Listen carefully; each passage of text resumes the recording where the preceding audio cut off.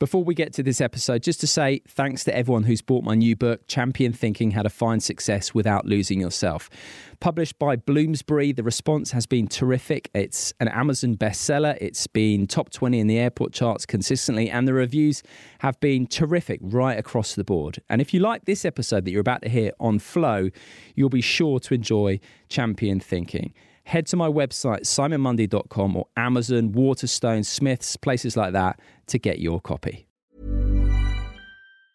Many of us have those stubborn pounds that seem impossible to lose, no matter how good we eat or how hard we work out. My solution is PlushCare. PlushCare is a leading telehealth provider with doctors who are there for you day and night to partner with you in your weight loss journey. They can prescribe FDA-approved weight loss medications like Wegovy and Zepbound for those who qualify.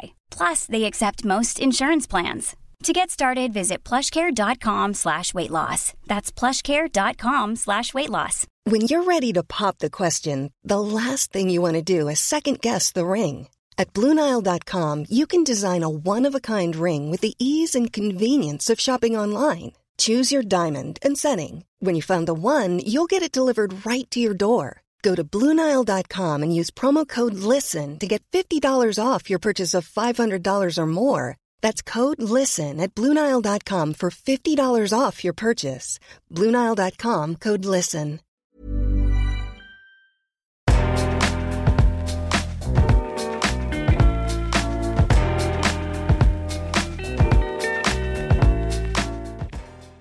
Hello and welcome to Life Lessons from Sports and Beyond. Simon here. And I have to say, I think this is probably one of the most important episodes I've recorded in 3 years of doing this. My guest today is Cal Newport. He's a computer science professor, but more importantly for our purposes, a hugely successful author. Now, I'm often asked for book recommendations, and two absolute musts, in my opinion, are Cal's Deep Work and Digital Minimalism. Essential reading, whatever you're into. Now, deep work is our ability to work undistracted on something that's cognitively demanding. So if you so much as glance at your phone or any other distraction, you're not doing deep work. Being able to work deeply is a skill and one that needs training. And the problem is, life is quite often now set up to inhibit our ability to deep work. And we are, as a result, more distracted and more anxious as a species than ever before. Now, Cal argues that this is particularly true of iGen. So those are people born between 1995 and 2012.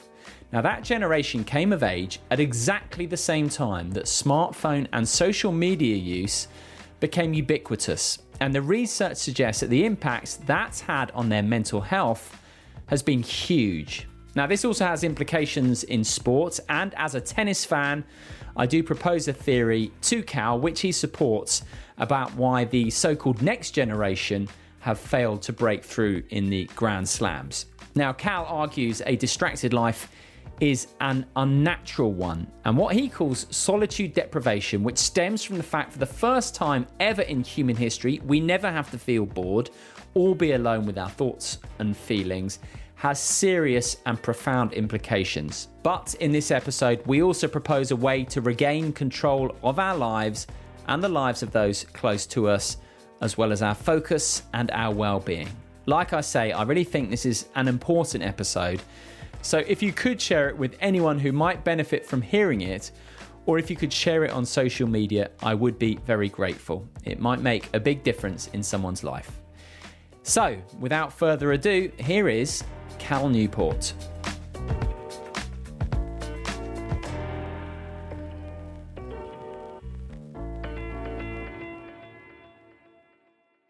Cal Newport, how are you? I am doing well. It's a pleasure to talk to you. As you know, I'm a huge fan of yours. Now, I read a lot of books. It's the last thing I do before I go to sleep, before I put my tape across my mouth, but that's another episode.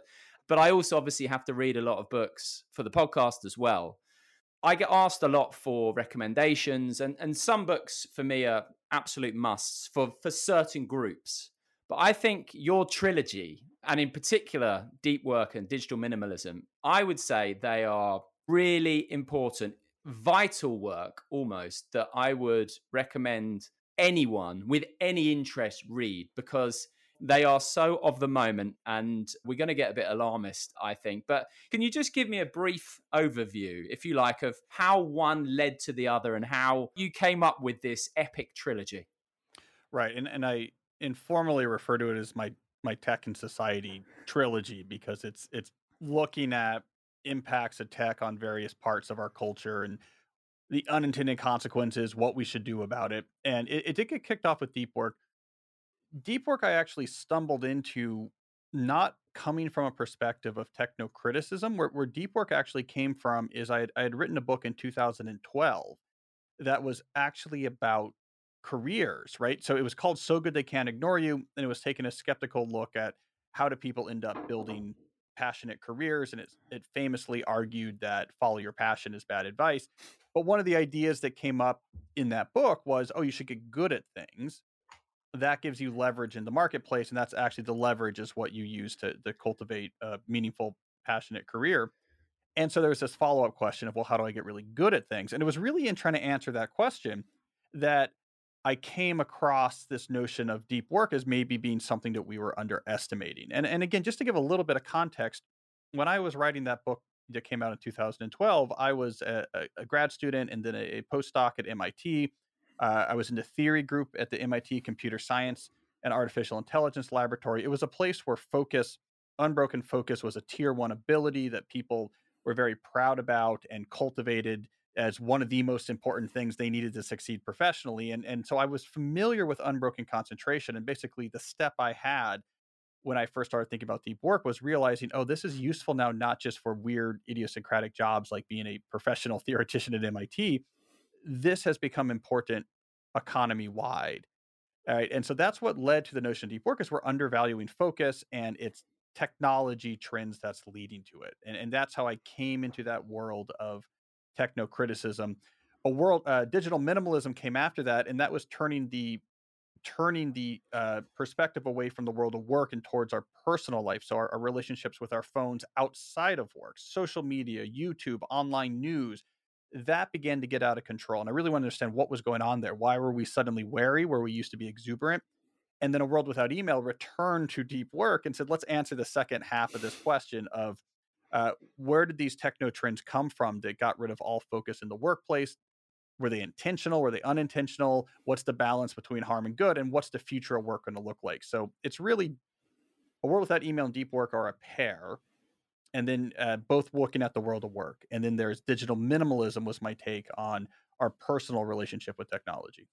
And that is the one that's definitely the most alarming and eye-opening to read, really, in terms of some of the statistics and stories you share in there. And we'll get to that. But in a nutshell, a sort of takeaway really is that we are more distracted, more anxious, less capable now really than in recent times, but that we can reclaim that, and you explain how. And I want to kind of work through that line, if you like, and end with the solutions that you propose. And I think that actually a really nice place to start is using you as the example. So you have no social media accounts, you never have. You finish your working day at 5:30. You're wildly productive. And that was even when you had small kids, babies running around the house. And I've been writing my first book. I got my first draft in, and lockdown in some ways was a bit of a blessing for that. But there's no way I finished work at 5:30 every day. And there's no way it didn't bleed into my evenings and my weekends. So can you just paint a picture of your own deep work and your own relationship to technology, but also how even you have improved it markedly over a period of time?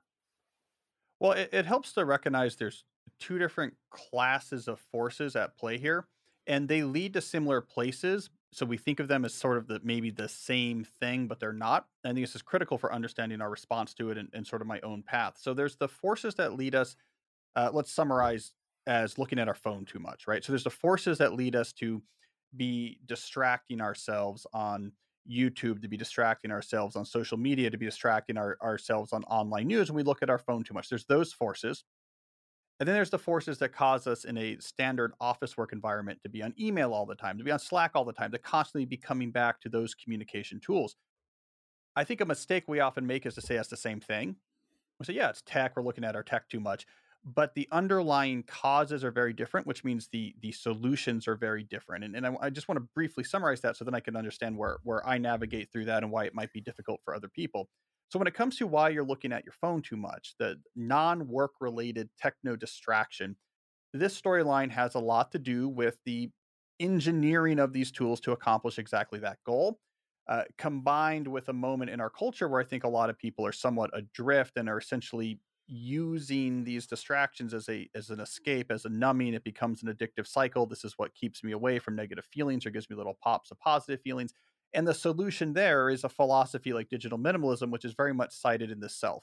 You need to figure out what you're all about, then very carefully put those technologies to use on behalf of that. So for example, when it comes to me in social media, I know what I'm trying to do in my life, both in work and outside. I know what's important to me. So I very carefully assess things like Instagram or Twitter. And I say, this doesn't seem like it's a huge win. There's some advantages. There's a lot of negatives. No, forget it.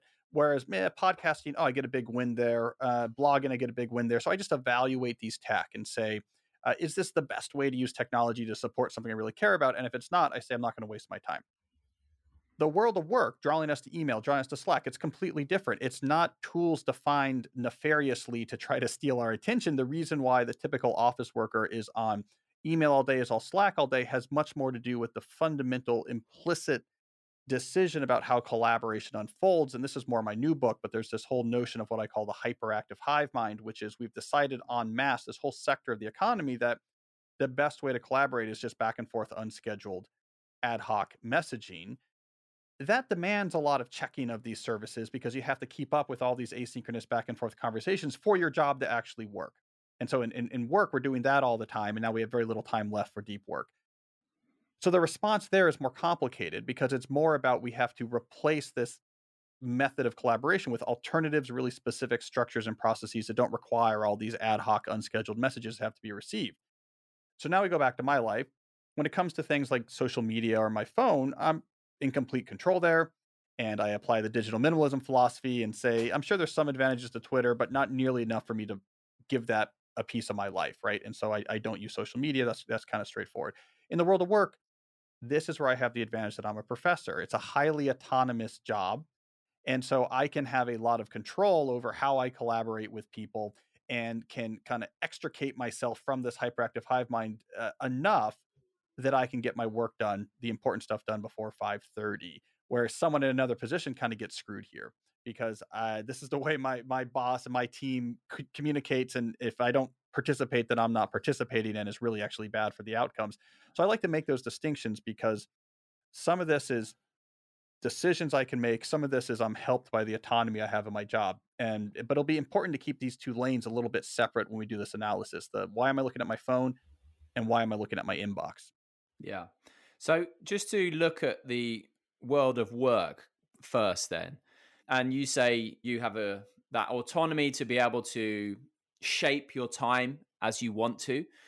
Though I'll even interrupt that. For me, the key is not shaping my time, but shaping how I collaborate. Okay. The thing that I think is killing office workers is if the implicit rule is we just figure things out on back and forth messaging, you have to check those inboxes all the time, because if you don't, these back and forth conversations slow. And if they slow, it's actually going to cause real issues. So if you have the autonomy to say, no, we're not going to just rock and roll on email, this is how we're going to figure this out. I'm going to find a way for us to work on this project or this committee meeting or what have you that doesn't require 7 or 8 back and forth messages.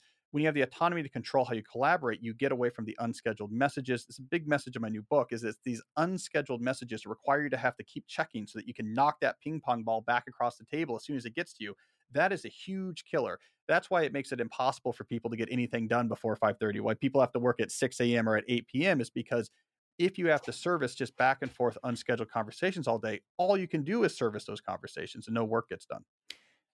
People are probably more autonomous, though, in terms of the way they communicate than they realize. I still work for the BBC, but I don't work full time for them. And emails pop to and fro.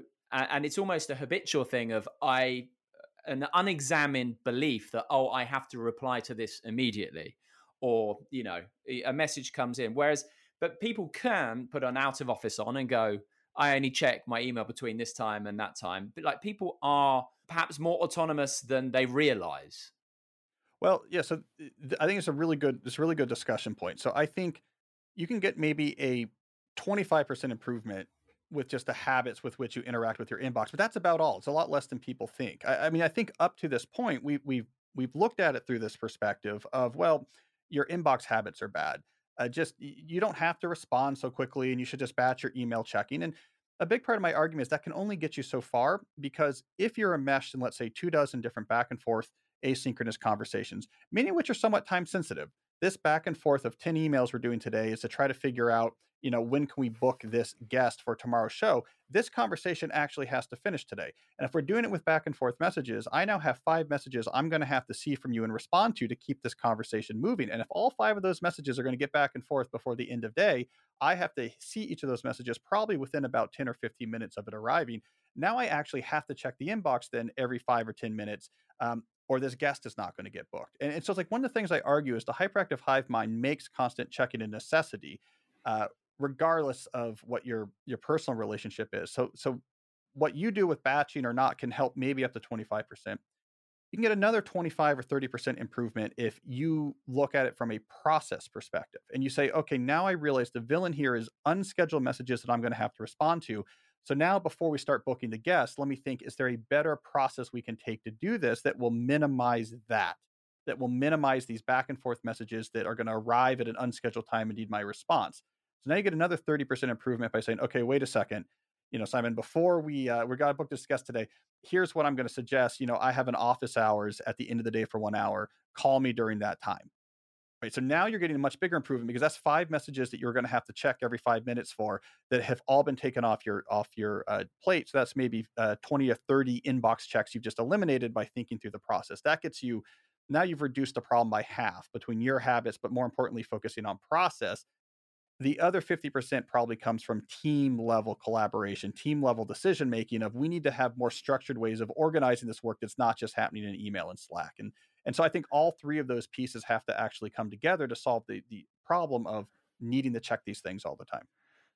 This is what I both love, and the challenge of interviewing or talking to you, Cal, is that we've got 3 books and a 4th one coming basically to cover. So we're going to leap around a little bit, but I really appreciate your summary actually there, because that enables me then to flip back to the question of social media, let's say, or let's say social media with work, and your evaluation of, is this worthwhile for me?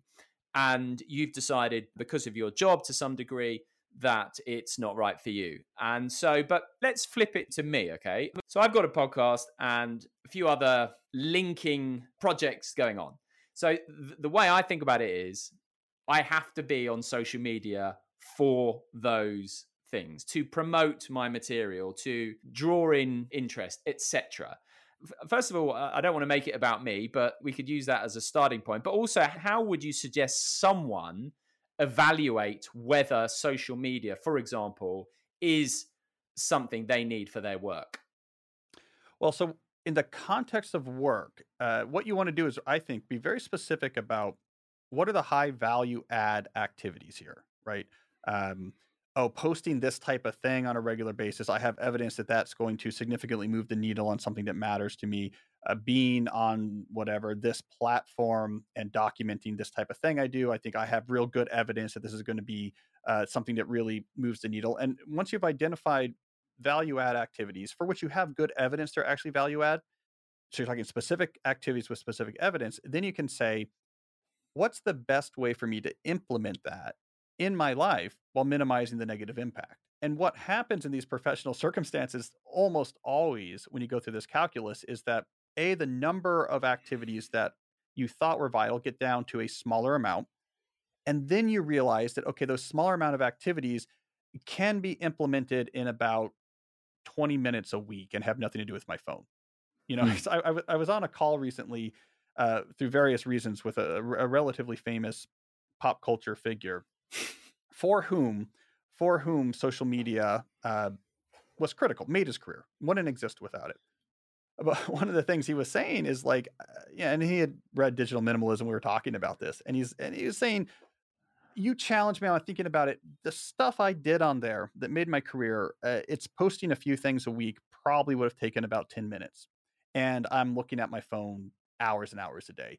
Right. And so what we wanted to avoid doing is actually mixing those two things together. So you avoid mixing, I have a friend, a writer named Ryan Holiday. Yeah. He's been on the pod. Good old Ryan.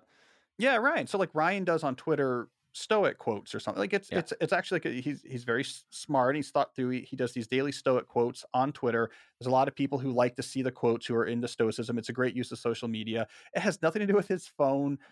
He writes a lot of these in advance, and they're just scheduled to go out there. He's getting a lot of value out of social media, but Twitter has no real role in his life. And that's, I think, a great example of you figure out where's the value add activity here. Do I have evidence that adds value? Great. So how do I want to do this to minimize the footprint? Really yet to come across someone who has gone through that calculus, and at the end they come out at the end of that equation and the answer is I need to be looking at my phone 4 or 5 hours a day. I need to be fighting with people on Twitter. I need to be on Instagram following 100 people. So specificity really is going to be your friend here. Absolutely. Yeah. It's interesting. So I used to use social media very haphazardly. And latterly, I've tried to be a bit more structured with it. We plan it. I'm in a transition period where I'm using it in a new way, but I still have some of those old habits. So I will try and just post one thing a day, but I still feel that pull to go and check it. And we'll touch on why that is. But getting to that point of planning it and just putting it out and then forgetting about it and cutting it right down, like that sounds like a great plan. Now, I want to take another leap, Cal. So let's go from digital minimalism back to deep work, because as we said, right, all of this is doing in terms of all those hours spent on the phone, what that's doing is that is fracturing our attention.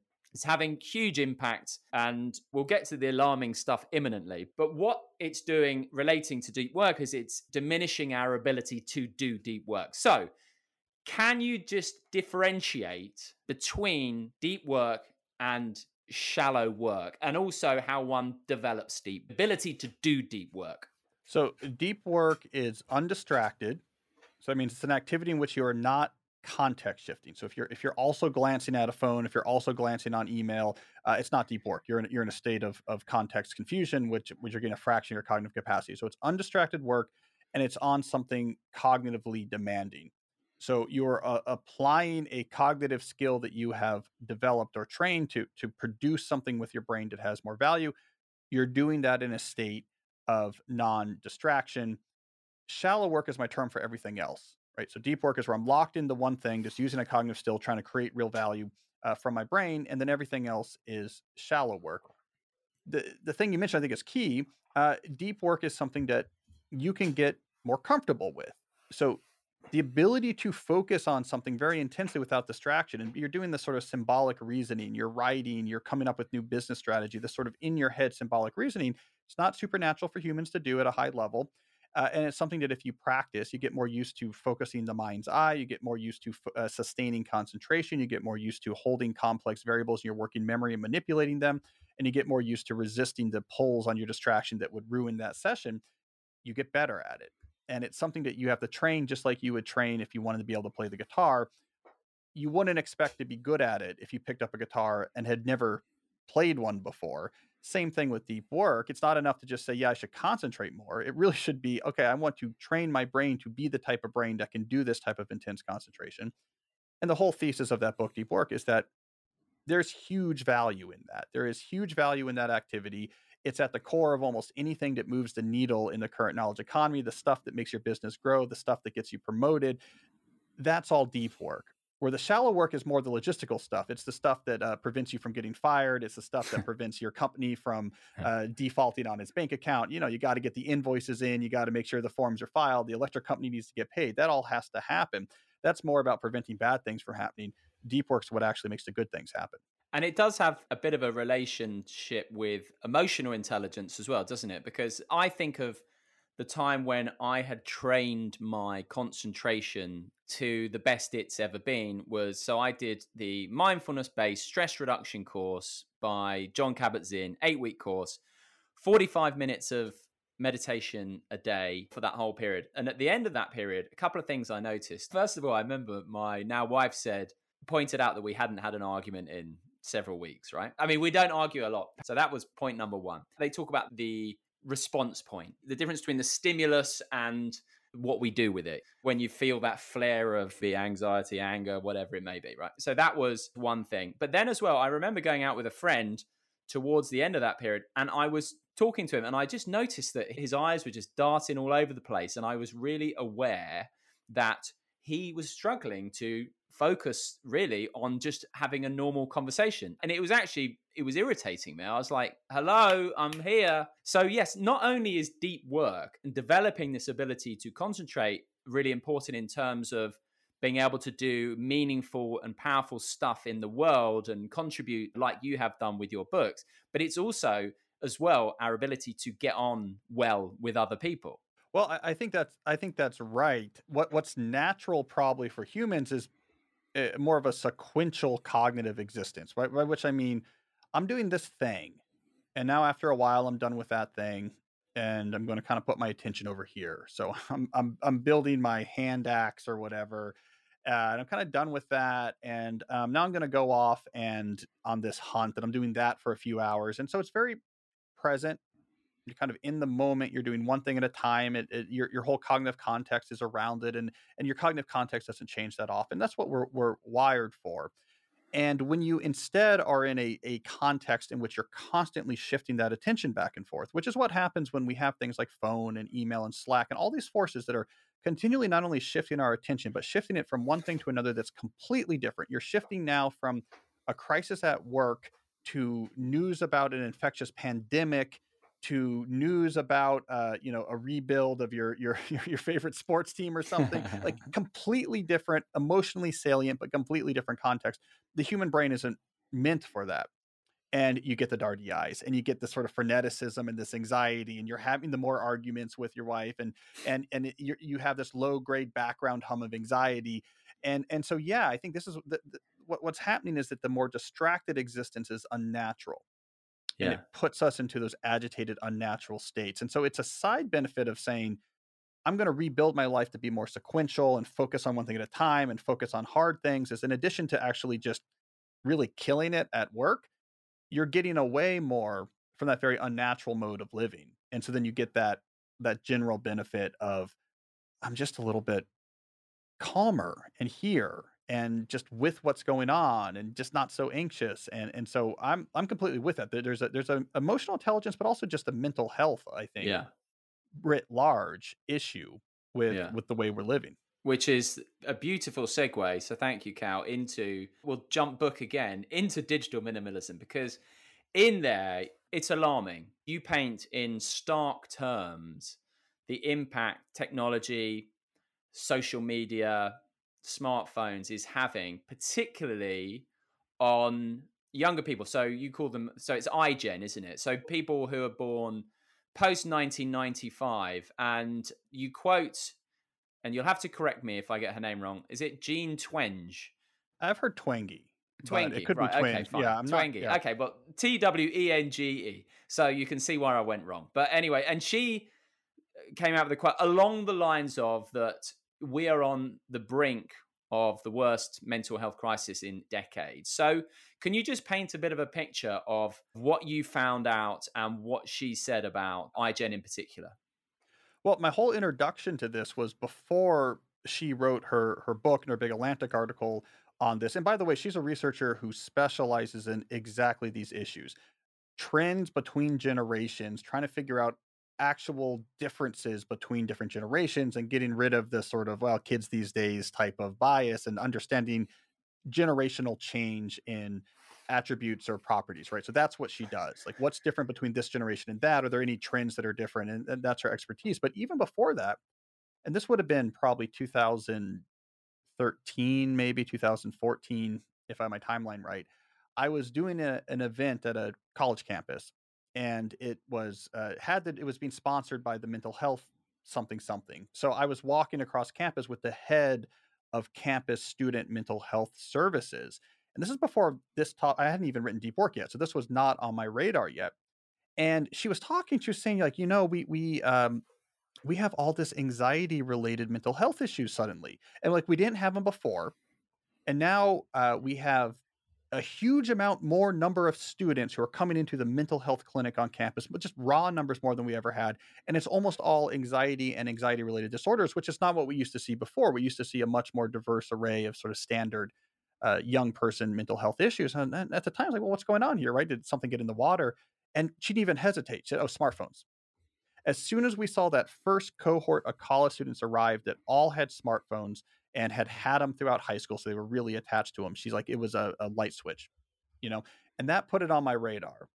And then Twinkie comes out and says, okay, I've studied this data really carefully. There's something very different about this generation. They're much more anxious, right? There's something going on here, right? And she's like, it's not really the generation. It really starts pretty suddenly. And she says, let's look at what is the dividing line between people who have this, young people have this big rise in mental health and those don't. And it was exactly, were you born just late enough that when you got to your early adolescence, smartphones had crossed the 50% of the population mark. In other words, smartphones had become ubiquitous. And that was the key divider line. And there's all these other theories that came in. Well, we have all these other explanations for why people might be anxious as kids. There's stuff that was happening with the financial crisis. And then later there's political issues. None of these timelines fit, right? They started too early before the rise happened, or they started too late. But the timeline that fit real perfectly was this: as soon as you were just old enough to probably have a smartphone when you were 14, off the charts. Like, you have the self-reported, but then the self-reported was backed up by data on actual hospital admissions for self-harm attempts by teenagers. And it was this really clear, troubling signal that phones and young people were causing trouble. Now, I just want to briefly lay the landscape here, because social psychology is very complicated. So you have the group, you have her, you have Haidt, you have other people who are arguing, like, come on, guys, like, you hear footprint, hoof beats, it's horses, right? This common diagnosis thing. This just matches perfectly. Then you have this other group that came in, including some groups based in the UK. They're like, oh, come on, there's nothing to do with this. You guys are being alarmist, because there's a lot of value to being contrarian in social psych. And I've read a lot of these papers, though, and it's kind of picking nits. And then you have this whole group in between that's just saying, well, on the one hand, on the other hand, it might be this, but not this. And they're just trying to get grant money. But the reason why I fall on the side of the people who say, I think there's a real issue here, is that it's not just that we're teasing out subtle epidemiological signals in some data set, trying to figure out like, ooh, everyone who went to this, factory has lung cancer, so maybe there's like asbestos there. You talk to young people and they just self-report it. They say, this right here is making me anxious. Right? So it's not like we have to tease this out like, oh my God, our statisticians found the connection that no one realized. Every young person you talk to says, this is stressing me the hell out, right? So which is what always surprises me when you have all these other social psych, like, well, I did a reverse regression and I found that like you might be, your p-value is not as strong as you think it is when you're looking at your whatever. And it's like, yeah, granted, it's hard to do this retrospective research. There's a lot of noise. There's a lot of correlated variables, but let's just talk to the people. And they're saying help. Yeah. And I think we should probably take that seriously. So I spoke to Sam Harris recently, and he said something which I just thought was pretty on the money, which was just that we've never had the ability to distract ourselves to the extent at which we can now. And I've spoken to other people about uncomfortable thoughts and feelings, and the worst thing you can do is either ignore them or get lost in them. You need to acknowledge them. You need to turn towards them. So first of all, that not sitting with yourself and by yourself. When I say that in this instance, I mean uncomfortable thoughts, uncomfortable feelings, our mind, our emotions, just that turning away from the normal, at times uncomfortable parts of human experience, but also then what might seem like a normal feeling to an older person who would expect to feel anxious at times or whatever, suddenly, because they're so unused to having to deal with this, it becomes so overwhelming that they keep turning away from it. What's your take on just that inability to sit or be with thoughts and feelings, essentially? Yeah, it's a critical issue. I mean, I completely agree with Sam on this. I have a whole chapter in Digital Minimalism about this, and I call it solitude deprivation. And this was exactly my point in that chapter, is that this is a completely novel experiment in human history. We have never had the ability before to completely banish from our daily life any time alone with our own thoughts.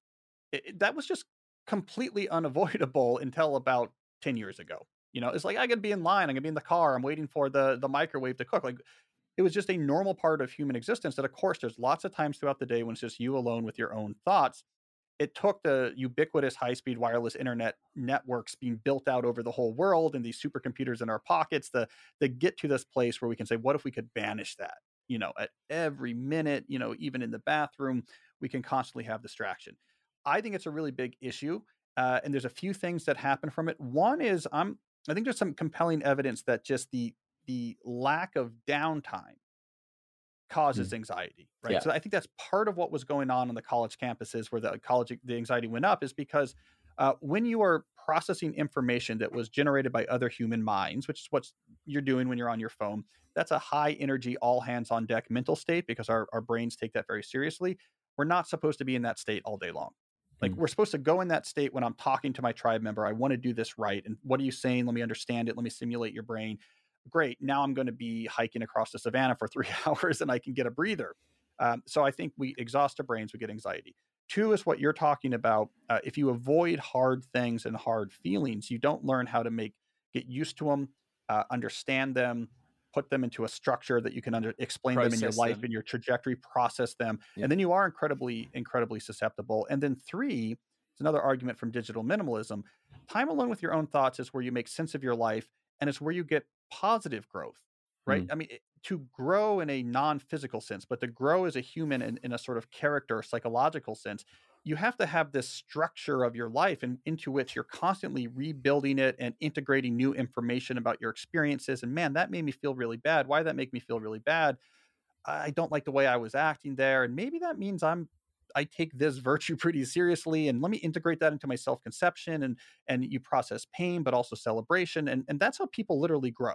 It's how you become a more resilient and interesting and character-rich person, is how you become someone who's able to become a leader in your own life and in your family and your community. I mean, it's all growth comes from time alone with your own thoughts. And in digital minimalism, I document person after person. I'm talking about Martin Luther King. I talked about Eisenhower. I talked about Jane Goodall, about how this time alone with their own thoughts is where all of their growth came from.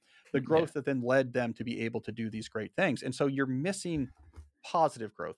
You're more susceptible to negative growth. And you have this cognitive issue of anxiety that's just completely physiological because the brain is saying uncle.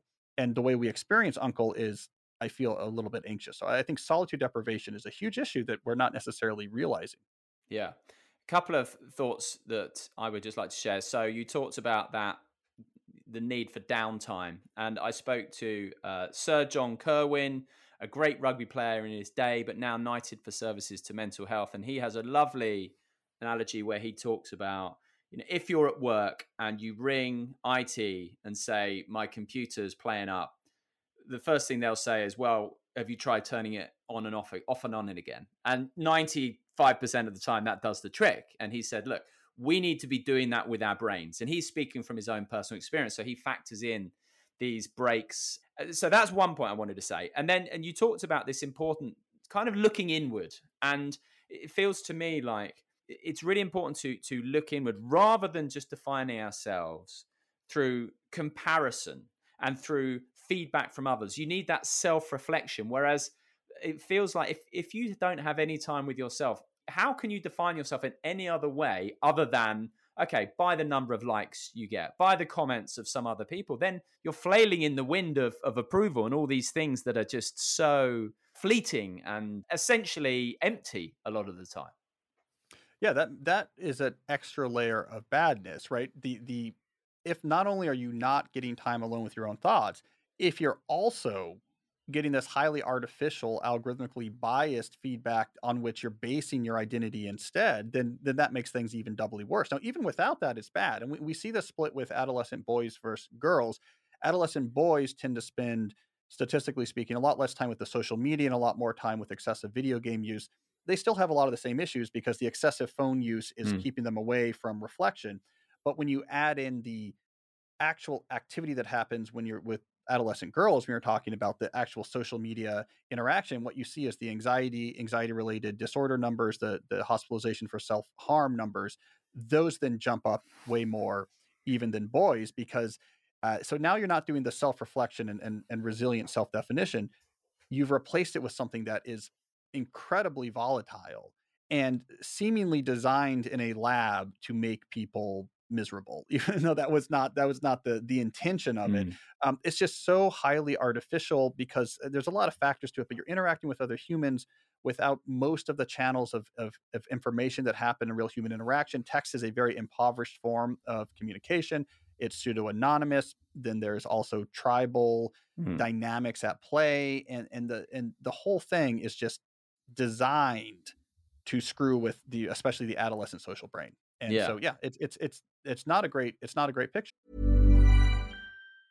This Mother's Day, celebrate the extraordinary women in your life with a heartfelt gift from Blue Nile. Whether it's for your mom, a mother figure, or yourself as a mom, find that perfect piece to express your love and appreciation. Explore Blue Nile's exquisite pearls and mesmerizing gemstones that she's sure to love. Enjoy fast shipping options like guaranteed free shipping and returns. Make this Mother's Day unforgettable with a piece from Blue Nile. Right now, get up to 50% off at BlueNile.com. That's BlueNile.com. Hey, I'm Ryan Reynolds. Recently, I asked Mint Mobile's legal team if big wireless companies are allowed to raise prices due to inflation. They said yes. And then when I asked if raising prices technically violates those onerous 2-year contracts, they said, "What the f*** are you talking about, you insane Hollywood ass?" So to recap, we're cutting the price of Mint Unlimited from $30 a month to just $15 a month. Give it a try at mintmobile.com/switch. $45 up front for 3 months plus taxes and fees. Promo rate for new customers for limited time. Unlimited more than 40 gigabytes per month. Slows full terms at mintmobile.com. There's never been a faster or easier way to start your weight loss journey than with PlushCare. PlushCare accepts most insurance plans and gives you online access to board-certified physicians who can prescribe FDA-approved weight loss medications like Wegovy and Zepbound for those who qualify. Take charge of your health and speak with a board-certified physician about a weight loss plan that's right for you. Get started today at plushcare.com/weight loss. That's plushcare.com/weight loss. plushcare.com/weight loss.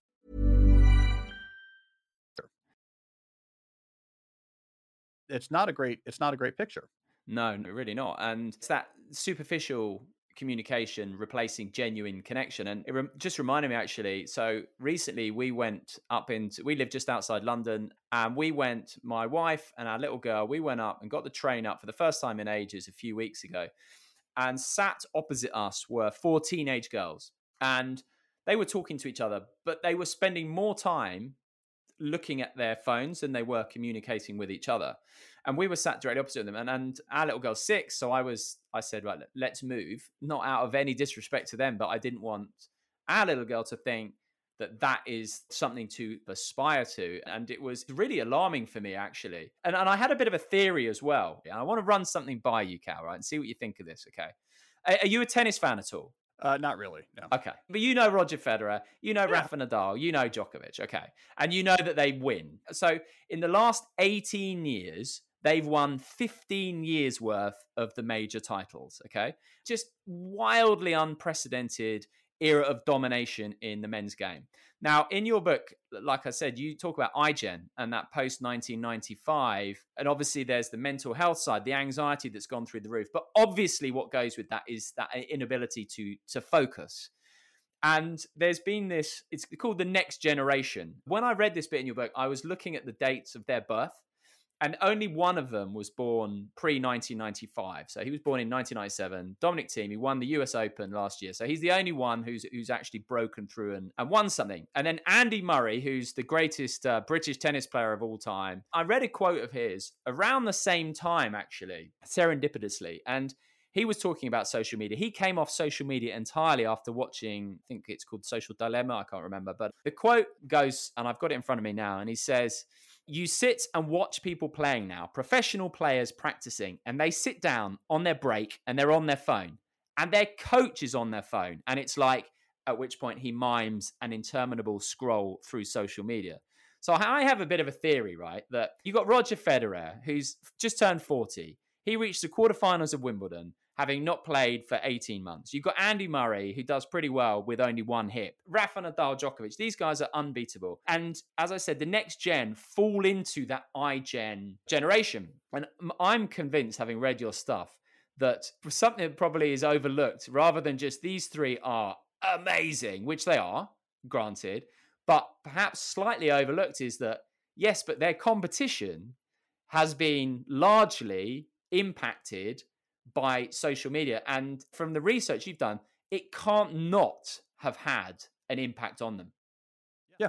No, if you're in an elite sport where little differences make a big difference, right? Okay, I'm pushing my training in just this way to get a little edge. I'm doing this recovery protocol to get a little bit of an edge. Like everything is about edges. You're leaving a huge edge on the table if you're a heavy social media user. This is becoming much more known. I mean, I talk to a lot of people in professional sports. I have talked to multiple general managers in the NBA. I have talked to multiple Major League Baseball people. I've talked to in the UK rugby, the national rugby coach over there. There was a period a couple years ago where Rory McIlroy, the golfer, back when he was sort of at his peak, he came out at the Masters, I think in 2019, and during the press conference, pointed to my book, Digital Minimalism. He's like, this is what I am reading right now because it's helping my game. It got him off of the heavy social media use. Golf is, you lose your edge for one stroke and you don't win the major, right? I mean, of course you shouldn't be on these things. Of course it's a real issue. So anyways, this is being noted more and more. The trend I've seen, for example, in the US is that the NBA is most concerned about it, which makes perfect sense because it's basically the youngest cohort of professional sports players you're going to have, because the NBA typically you go from basically your teenage years right to a professional team, which is quite different than, let's say, baseball or football, where there's going to be this long move through either a collegiate or minor league system before you're actually at the professional. So they have very young kids being paid a lot of money to play basketball. And a lot of these GMs and coaches are starting to say, well, wait a second, we're losing like a real edge here if they're on these things all the time, because you get a distractible mind. A distractible mind means you're going to lose that focus by some epsilon. That epsilon is the difference between, you're able to get in position and block that shot or not. And so I think this is an emerging trend in sports. If I was an up and coming elite professional level athlete, this would be one of my secret weapons. I want nothing to do with my phone. I would demand probably to have a feature phone. Would probably be one of the most important pieces of training equipment I had, is not owning a smartphone. If my agency was on my back about having a social media presence, like a lot of agencies are, I'd be great. I'll hire someone to post photos from my practice or whatever. I followed a bunch of big baseball stars who were doing this, who like their social media posts were obviously coming from a marketing company, because they're like, look, I got to play 162 games a year. I don't want to be distracted with this. Right. So you're on to something big. And I think we're going to be seeing this more. And we probably, I bet you could do some analysis down the line and look at some of these Olympics that are happening, at this period where you have these peak young people who are peak phones. And there's probably something going on there in terms of what it means about performance or this or that. I mean, it's hard to tease it out because there's other improvements in equipment and training, et cetera, but you're onto it. It makes a difference.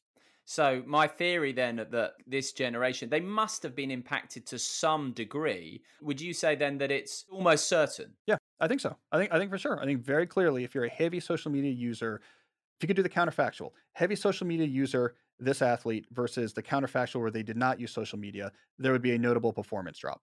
Yeah. And even if it was during their formative years, like the training years. So like Roger Federer, when he was coming up, like those formative years when he was developing his game, there was no way he was doing that. So even if you are one of these people who perhaps say, okay, now I've read Digital Minimalism, I'm going to stop doing this, they've still perhaps have had a couple of years where they've lost a bit of benefit that they're never going to be able to claw that back.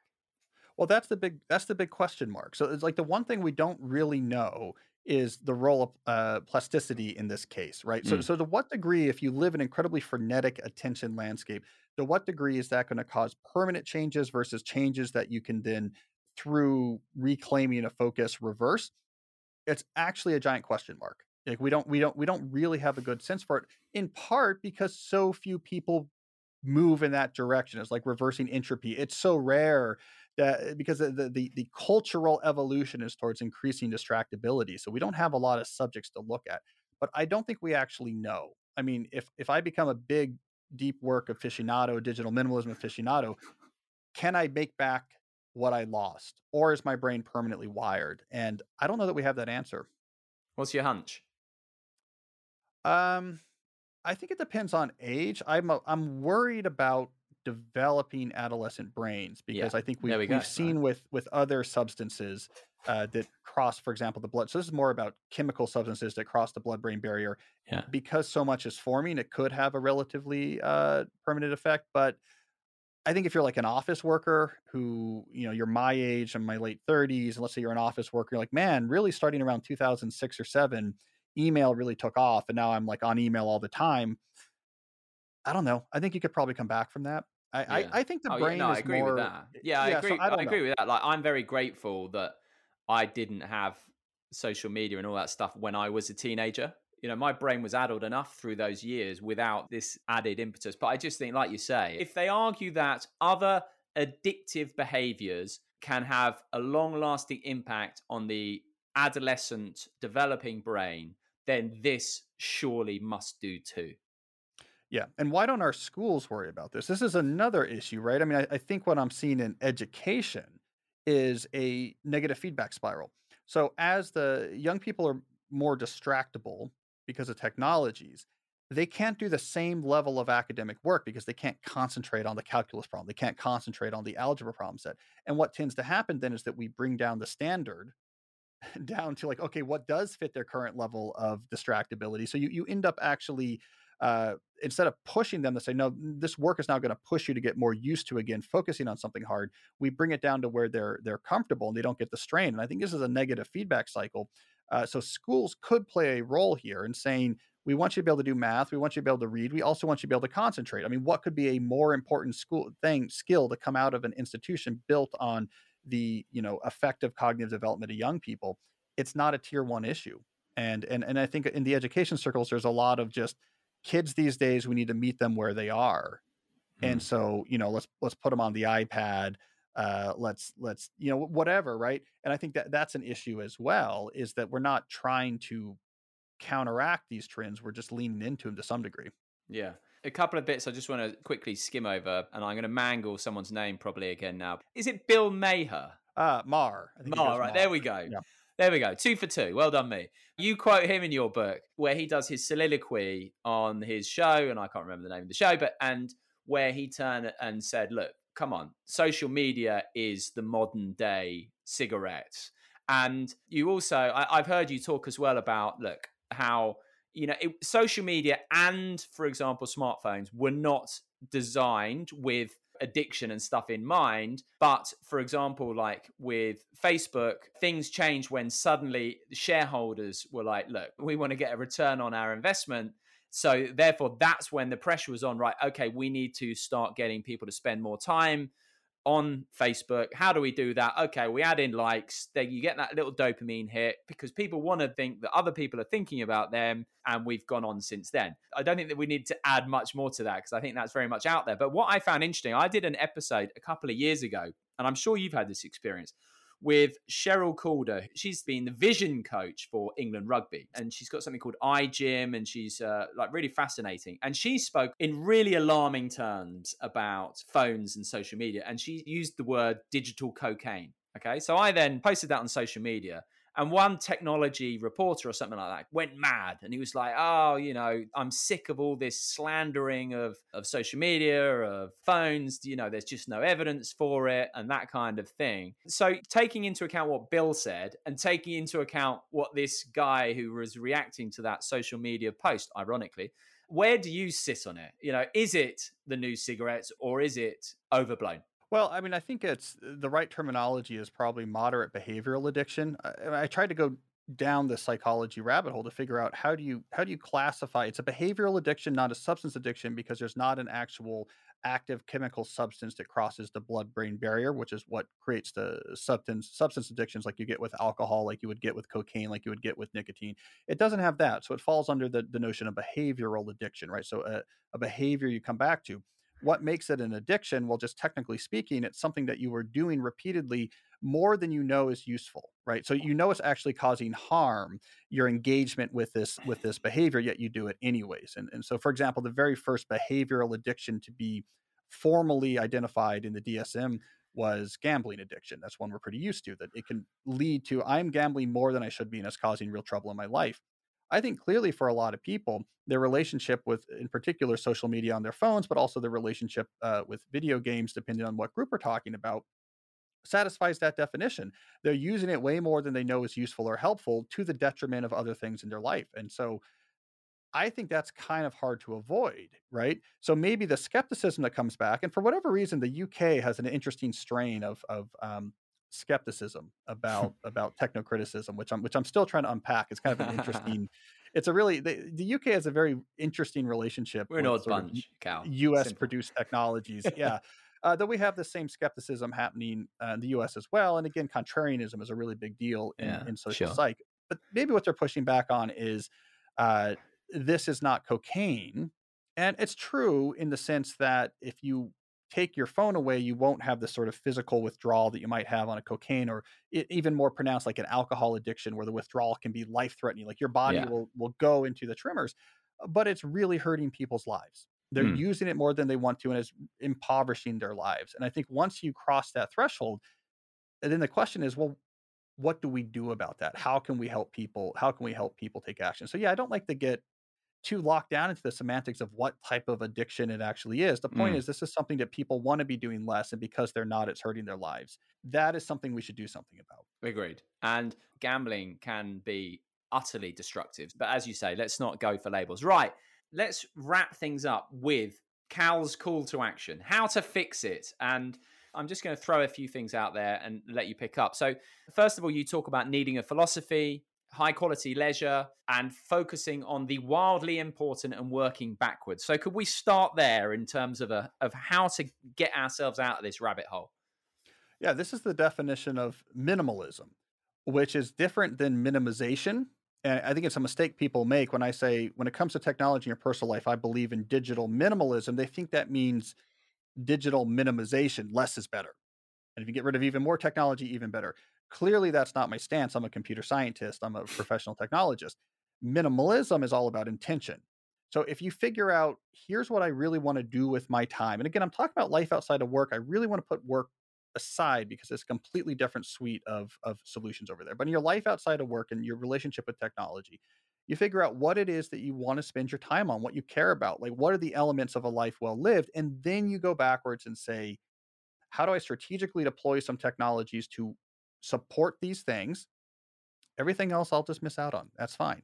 And so not only is that reducing the amount of technology, laying claim to your life that doesn't need to be there, but the technology you're using now, you know why you're using it. And when you know why you're using a technology, you can put guide rails around it that significantly defang its negative impact, right? And this is the thing I saw again and again with digital minimalism. When you realize that the reason you're using Facebook, the thing it supports that's important to you is there's a Facebook group you belong to of, parents of whatever, and they organize on Facebook groups. When you realize that's why you're using Facebook, you say, oh, I don't need this on my phone. I never need to post to it. I'm going to use a browser plugin that wipes the news feed clean. And all that happens when I go to facebook.com and type in my passwords, it goes straight to this Facebook group for the support group I care about. Now, yeah, you're using Facebook, but in a way that has almost zero negative consequences. So once you know why you're using the tech, you're able to actually put rules around it that completely defang it. Or if you're an artist who says, I need to be on Instagram because I need to see work from other artists to get inspiration. Oh, if that's the reason why I'm using it, then I don't need to be on my phone. I don't need to be posting. I need to follow just 10 artists and I need to check it on my computer for 20 minutes, one day a week. All of the value is there, and none of the addictive scrolling that was consuming your life was there. So that's what I recommend. What are you all about? What do you want to do? What matters to you? Deploy technology very specifically to help that. And anything you didn't deploy, just say, I don't have time for it. I don't need to learn what a TikTok is. I don't need to know about an Instagram story. I've already figured out these things that are helping me, and that's good. I'm going to live my life. Yeah. So let's say someone of teenage years or early 20s listening, how would you encourage them to find out a philosophy, to establish what is important to them? Because I think for people of our age, it's a little bit easier when perhaps you have a family, you have well-established friends, you have work, hopefully, that you enjoy doing. And then for me, I know I like my sport. My wife likes playing the piano, blah, blah, blah, blah, blah. But if you're not fortunate enough to have those things in place, let's say you have defined yourself, as we said earlier, through comparison and feedback from others, how would you encourage someone like that to find out or establish their philosophy, establish their values, establish what is important to them? Well, the two activities here are reflection and experimentation. So you need time alone with your own thoughts just to think things through, to integrate things you encountered. And I read this thing and it was inspiring. Why was that inspiring to me? What does this mean about my life? What do I want to be doing with my life? Have a moleskin that you're pretentiously taking notes on your life, and you need reflection and you need experimentation. Let me sign up for this. Let me do this. Let me learn about, wine, and I'll actually take the course, and I'll go on this tour. I want to get into this, woodworking. So why don't I buy experimentation, reflection, right? And then you get the tentative answer to these things matter to me. And then that feedback, you learn more, you do more reflection, more experimentation. The thing I recommend is if you're completely enmeshed in this world of constant distraction, that you never have a time alone, it's just always looking at this thing, let's take a break. And let's take a break not as a detox. I really hate that subversion of the term detox, this idea that if you just take a break from your digital overload and then go back to it, you've somehow solved the problem. I think that's completely nonsensical. I hate that term. No, I want you to take a break from the things you can take a break from, the social media, the online news, so that you have cognitive space to aggressively and relentlessly reflect and experiment. And that's actually what I talk about in the book. I suggest doing this for 30 days. I had 1,600 people do this as part of the research I was doing for the book. Is 1,600 people went through this process and reflected back what worked, what didn't, did they make it, did they not make it, how did their life look different at the end. But that's what I recommend. Is it's an active job to figure out what you're about, what you care about. And the answer is tentative. Like, you don't have to get this right. It's not like you're figuring out your creed that's going to get you through the rest of your life. You just have to shift to someone who actually thinks about this, has a tentative answer, and is doing their best to live in accordance with that answer. So with your 30-day challenge, just explain the trajectory of how people found that in terms of the, beginning to end, and the pain, pleasure that they went through. Well, there's three things I noticed. One, the biggest differentiator, at least anecdotally, between people who made it through 30 days and made a substantive change at the end and those who gave up, was the people who said, I'm going to actively fill this time with experiments, with reflection. I'm going to go out there and try to figure out what I care about. They had a much easier time of it. The people who instead took this white knuckle detox approach, which is like, I use my phone too much, so I'm just going to not use it for 30 days because it's bad. I don't want to do bad things. They never made it. They never made it, right? I mean, it's like, yeah, for a couple of days, like fine. And then you're like, I don't know, I'm really bored and anxious, and what the hell? Let me just, take out the phone. Let me have a drink, right? And then they're back into it. So you have to aggressively try to figure out the question of, what do I want to do instead? If you're not seeking replacements, you're not going to make it through. I also saw for sure a divide on ages. So there seemed to be a really clear dividing line, that people who had gone through their adolescence, let's say, and early adulthood without smartphones, without social media, found it much easier because they were returning to things they had discovered previously. They had gone through these processes as a teenager. They had gone through these processes bored as a college student, and they were sort of returning to things they knew were important. If you had never done that exercise, if you're 23 years old, it was really terrifying. And really, the word terror was used a lot in the self-reports, right? So it's terrifying at first for a lot of young people to face themselves and the world around them without the distraction. The final thing I learned is that about 7 to 10 days is how long it took before the nervous tick aspect of it, the like, gotta look. That goes away after about a week. The terror for the younger people went away for about a week. So you really want to make it about 7 to 10 days. And then that tick is going to go away. But you better be aggressively experimenting. I had one young woman say that for the first 7 days, she kept pulling out the weather app on her phone because it was the only thing left on her phone that had updating information, right? And so because it was just such a tick. And then she was like, by day 10, okay, that tick was gone. So expect that. It'll be tough for 7 or 10 days. That's okay. And if you're young, it might even feel existentially terrifying. That's okay. But don't just sit there and white knuckle. Detox is that's for substance abuse, and the way we talk about in tech is completely, I really dislike the way we talk about detoxing. This is about active experimentation. You're rebuilding a new vision of your life. At the end, you will then change the digital component of your life to match that. Yeah.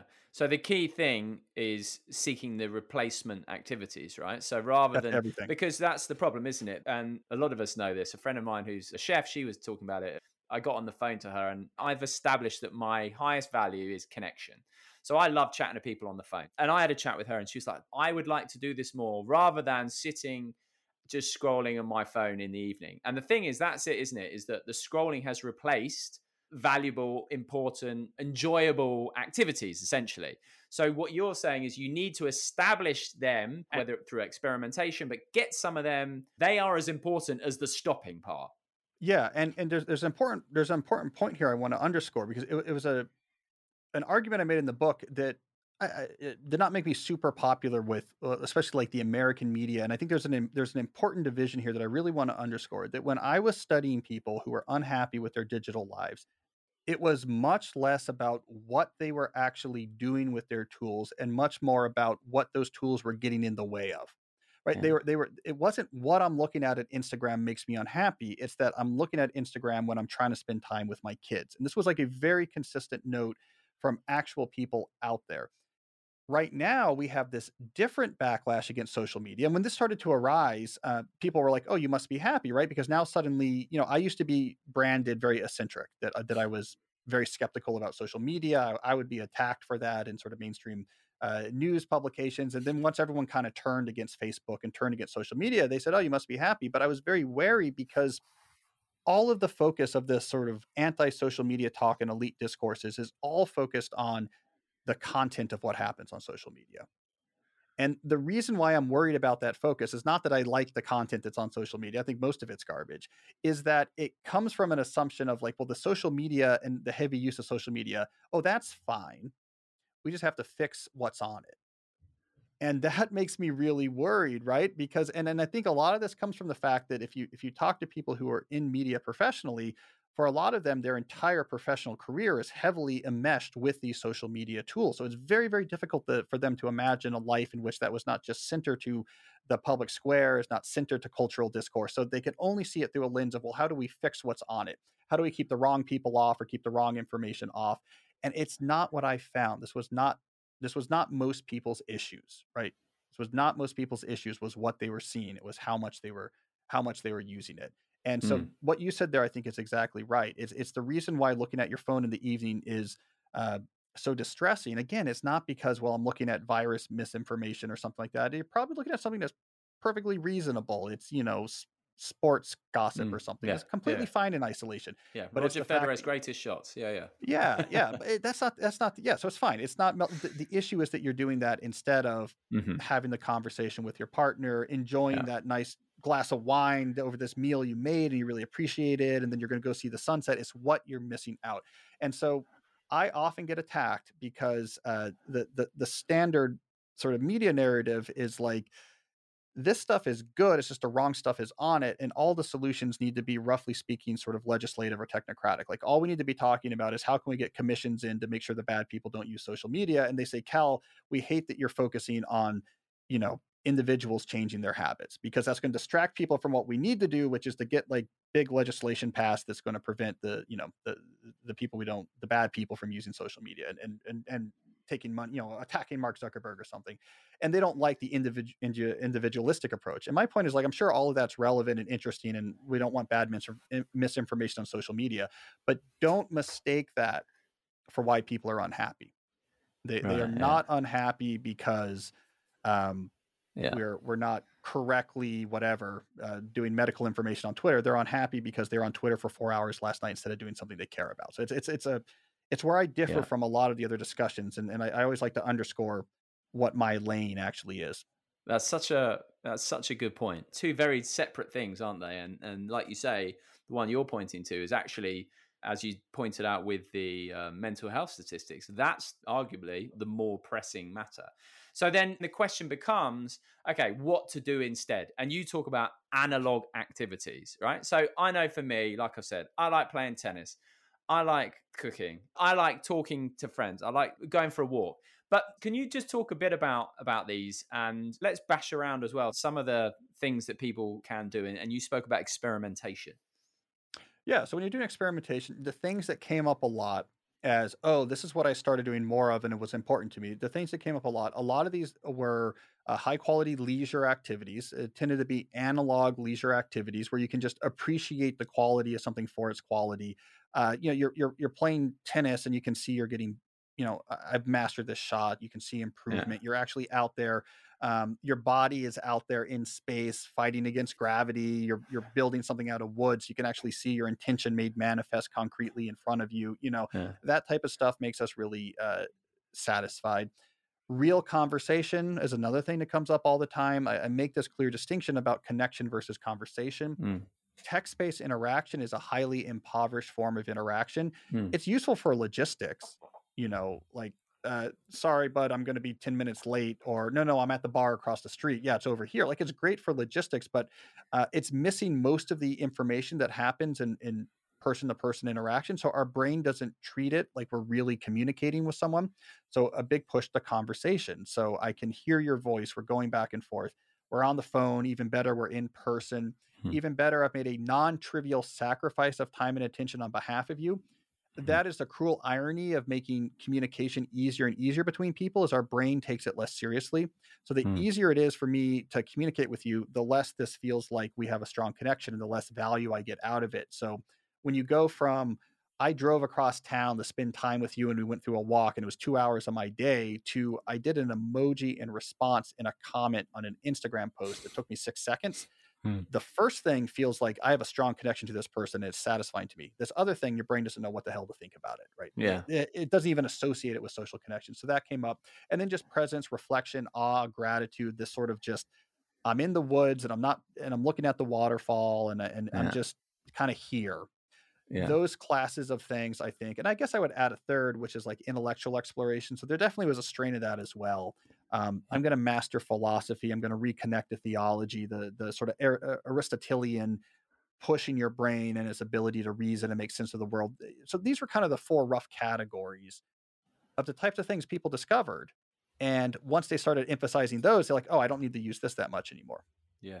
To finish then, Cal, let's flip books again and go to deep work and that focus, because it all ties together. And I was watching a video of yours where you had 3 ways to develop focus. First of all, you talked about interval training work, embracing boredom and walking meditation were the 3 I had in mind, but feel free to add and elaborate on those as much as you see fit. Right. Okay. So like when I give talks on this, the 3 things I mention is interval training, which is exactly as you would expect. It's a timer. It's a timer on your desk. And it's like, I'm going to do this intellectual thing with my full concentration till that timer goes off. And I literally used to do this with college students, right? To try to train college students to be able to concentrate. And we would start at 20 minutes because that was a stretch. And if you break that concentration by like, let me just check my phone or I look at the internet, you have to stop the timer and restart it. And so, okay, you have this pressure of like, I'm going to feel so bad about myself if I can't make it 20 minutes or whatever. And so you do it and you have a clear endpoint. So your brain's like, all right, I'll stick with it because I know when that timer goes off, we can take a break. And then you increase it by 10 minutes, right? So once you're comfortable with the given time, you increase it by 10 minutes. That's fantastically useful.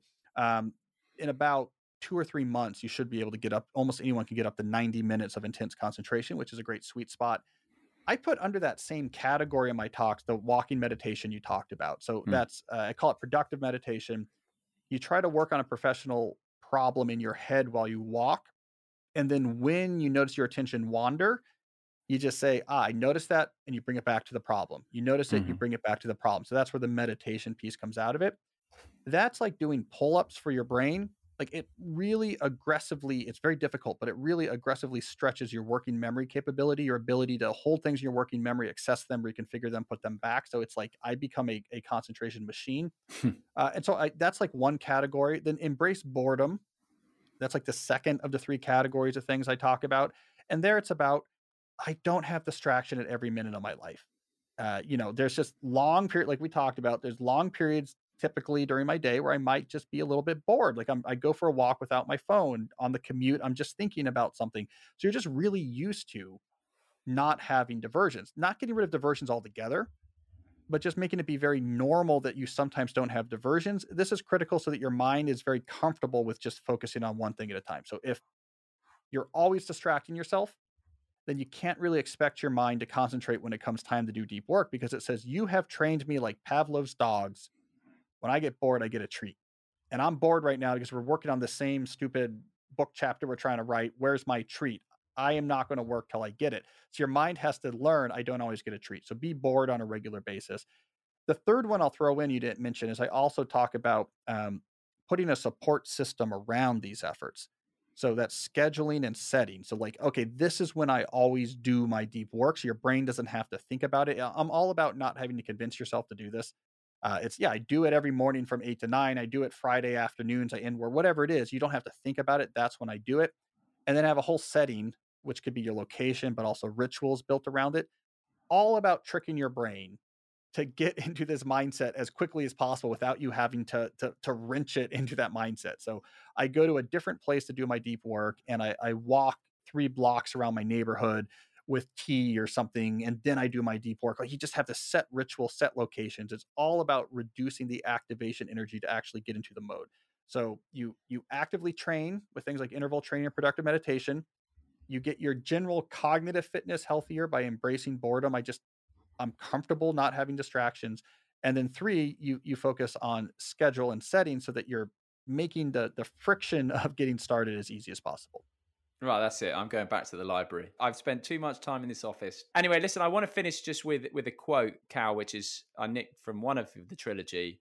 And it just is, I live the focused life because it's the best life there is. And being intentional about where you apply it, which is where that quote came from Winifred Gallagher from her wonderful book, Wrapped, where she talked about she had a very scary cancer diagnosis and how she learned after that, oh, my world, how I perceive the world, how I feel, my entire existence is the sum total of what I pay attention to. And by focusing your intention, very careful, where do I want to focus my attention? Then being able just to focus it entirely on what you're doing, that intention plus concentration is the recipe for a good life, because now you're not frenetically moving all around. Now your mood, your understanding of the world, your perception of your surroundings is no longer at the whim of whatever's coming through your phone, whatever you hear chattering through the earbuds, whatever got a lot of likes that day. You're in control of your world. I'm going to focus on this and just do this. Then I'm going to focus on this and just do this. And just be present when I'm doing it. And as much as possible, focus intentionally on things that are important or interesting or engaging. It literally changes your world. Your perception of the world around you and your life becomes much more positive. So that's why I put that quote at the end of the book. A focused life, I think, really is the best life. And I think the converse is that a distracted life is damn near unlivable. And I think a lot of people are increasingly seeing that is true. This pandemic probably helped with that. Some other things probably helped with that. I don't think there's any other viable option for the life well lived anymore. The distracted life is not getting us there. I hope more people embrace, what Winifred was saying there, is that the focused life is where it's at. And lots of meditation studies show that the default mode, when that's flying, which is the distraction mode, we tend to be less happy. Anyway, like I said, Cal, your trilogy, Deep Work, Digital Minimalism, and A World Without Email, 3 outstanding books. I really think that they are essential reading. They'll be looked back on in sort of 20, 30, 40, 50 years when the scale of the crisis we've touched on is perhaps appreciated a little more as being like the Bhagavad Gita of its day. But anyway, I just want to say one more thing, Cal, as well, which was that someone I really like, who shall remain nameless, but who I've got to know by refuting email conversation and getting on the phone to this nameless person. We've had several longish chats, and I've really enjoyed chatting to him.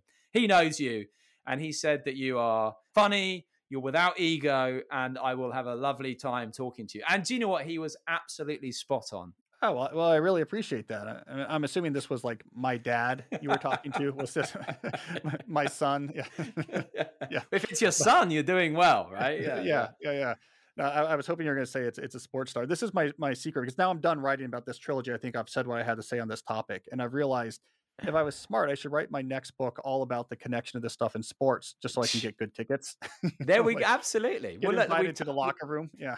Look, we've touched on it today, Cal. So, maybe that's the springboard in. And, I'll tell you what, I'd lap that up when you get writing about that stuff as well. Anyway, but like I say, it's just been a real joy. So thank you very much indeed for coming on.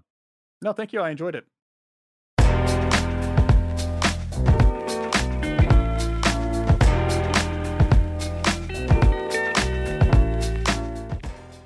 Thanks very much for listening to this episode with Cal Newport. Here's a reminder of some of the key takeaways for me. Deep work is a trainable skill, and it is necessary in order to produce valuable work and to feel truly emotionally stable. Solitude is really important for our well-being. Learning to be with uncomfortable thoughts and feelings is vital. Finding so-called analog activities through reflection and experimentation is key for a life well lived. And 4 ways to develop your capacity for deep work include interval training while working, Cal's walking meditation, embracing boredom, and scheduling and ritualizing deep work sessions. I'd love to hear which lessons impacted you the most from this episode, as I will then select some of them for a new feature going out on this platform, which is a shorter episode I'm going to release at the end of each week, focusing on one specific lesson from my podcasts, past and present. I'd love to hear your thoughts. I'm at Simon Mundy on social media. And just finally, are you signed up to my newsletter, Monday on a Monday, yet? This week, we are touching on the unconscious patterns that we all have that impact our lives and the lives of those around us in significant ways. Head to simonmundy.com to sign up. Every week, 3 of the best life lessons from 3 years of these interviews and beyond. Anyway, that's it for now. Thanks again, and until next time, goodbye.